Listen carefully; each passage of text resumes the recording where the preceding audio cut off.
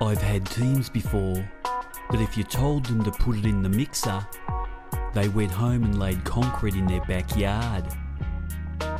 This has been a sad coaching moment by the four Diegos. Welcome back. This is World Football Weekly on ABC Radio Australia. Coming up is a wrap of all things EPL and Champions League. But first, this week Melbourne Heart signed an Australian who plied his football trade overseas for 15 years. It's good to have him home and it's good to have him on the show today. Please, a big 4 Diegos World Football Weekly welcome. I hear from the Adelaide Airport, Melbourne Heart new recruit Adrian Madashi. Good afternoon to you, Adrian. Good afternoon, how are you? Very well, mate. It's Carlos Alberto Diego from the 4 Diegos, and we've got Warren Diego with us in the studio today. Mate, it's great talking to you, and welcome back home. It's been 15 years. I think it was 1998 you first went overseas as a young 15-year-old. You left your family and friends, and you just went over there to live your football dream. Now, 15 years on, what was the journey like? Yeah, thanks very much. That's pretty much a good assumption of how it went. It's good to be back in Australia. It's different because obviously I'm I don't know whether I'm Australian or Italian anymore. But hopefully with my signing here at Heart, I can sort of get my boots on and get out on the pitch and sort of get back into the swing of things with Australian football.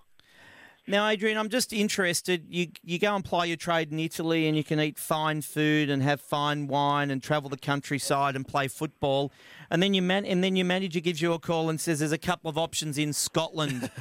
I'm just wondering if you jump at those automatically or am I actually being a bit harsh on Scottish football in terms of what it's like and what it's like as a place to play? No, that's a good one. To be honest, I had at the time I was 21 and trying to get into the scene with the Olympic team and obviously head off to Athens Olympics at the time. And it all sort of fell into place because a few things didn't fall in place in England. And Scotland came up on the map. And to be fair, I got in and did really well. I was 21 at the time and I played, 2 years straight, 20, 25, 30 games a year. So it was something different, but certainly something very interesting football-wise. And, when you're playing old-firm games against Celtic and Rangers at that age in front of 60,000 people, that just adds to the excitement. Adrian, when you're talking about football over in at Partick Thistle, that was a club you joined from Atalanta That's correct. All those years ago. Did it help that you came from an Australian system of football where there is this cross-pollination of different styles, different coaching techniques? Because really, generally, you wouldn't get too many Italians. I think Gattuso was probably the only one to go from Italy straight into the Scottish Premier League with Glasgow. There wouldn't be too many players who played and learnt their football in Italy like the way you did and suddenly slot in so beautifully in Scotland. Yeah, it was pretty contrasting, actually. Obviously, my background, so far as my development at least, was more from an Italian point of view, obviously getting over there at such a young age. I think, the tactical and the technical side of things did help me, moving on to Scotland.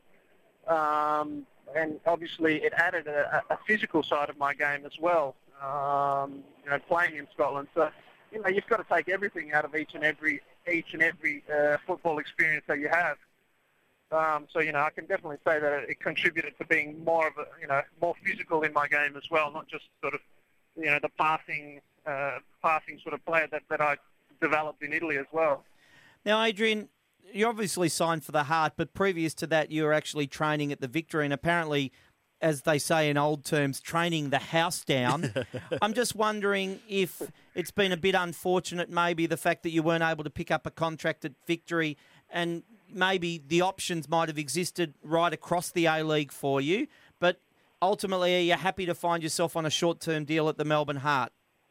I'm very happy. I'm very happy to be here at Heart. Don't get me wrong.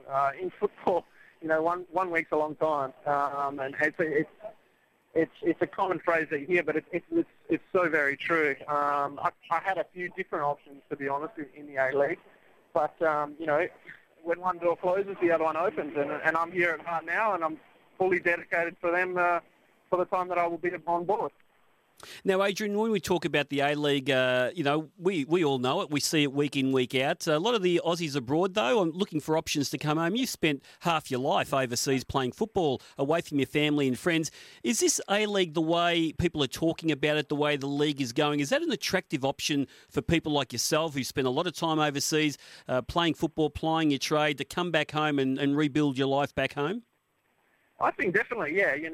Obviously, with the GFC over the last 3 years, it's had a very big impact on football, particularly in Europe. But I think football in the whole scheme of things in Australia has been marketed and developed very well. It's come along extremely well, since the inauguration of the A-League. And you've got to give credit to everyone behind that push. Obviously it is becoming very attractive for players who, may have spent quite a lot of time overseas to come back and maybe give something back, to the league and to sort of, allow other options to develop younger players as well. Now, Adrian, just if you were wishing for a nice, quiet, calm start for the Melbourne Heart, they cop a goal in extra time last week that denies them the first win. They have to travel away from home to a team that actually had holes in their back of their net last week against Brisbane. It's actually going to be quite an important way to start your career at Melbourne Heart with what really measures up as a crunch game for both teams. Yeah, you're exactly right. I don't think tomorrow night's going to be nothing else but a battle. Adelaide's come off a heavy loss against Brisbane. Us guys need to pick up a vital first win. So there's a lot at stake tomorrow night. I'm confident the guys understand that, and in the few days that I've been involved, I certainly see that in their training sessions as well. Now, Adrian, Brisbane Roar is a team that's on everyone's lips at the moment. They're playing football that we've probably never seen at club level in Australia, in the old NSL and also in the A-League.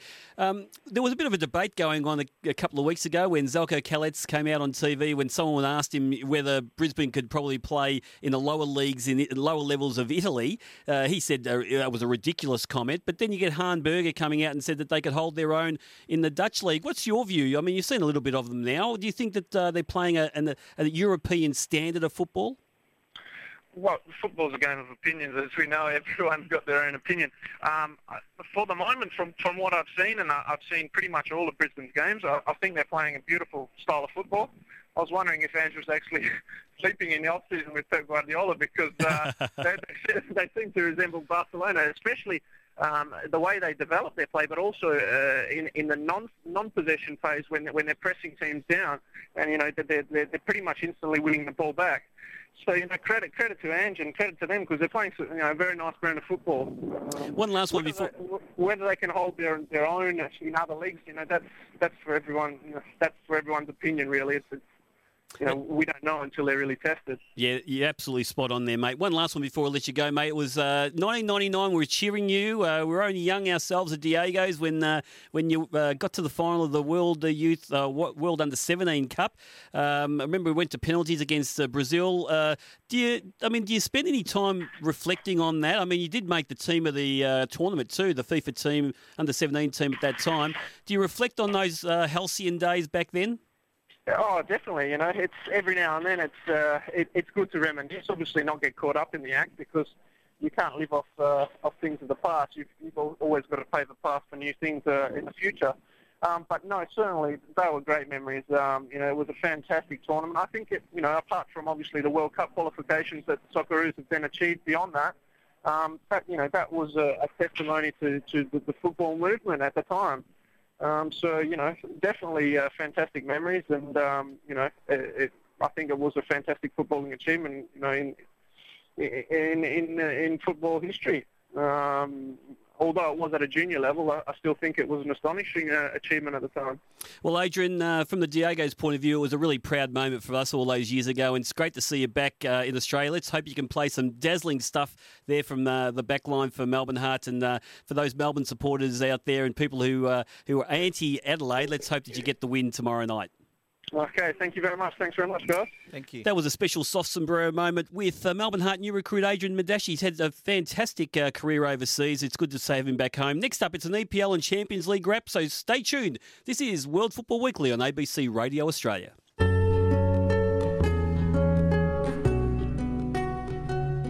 I'm pleased to announce that the knee surgery on our star striker was a complete success.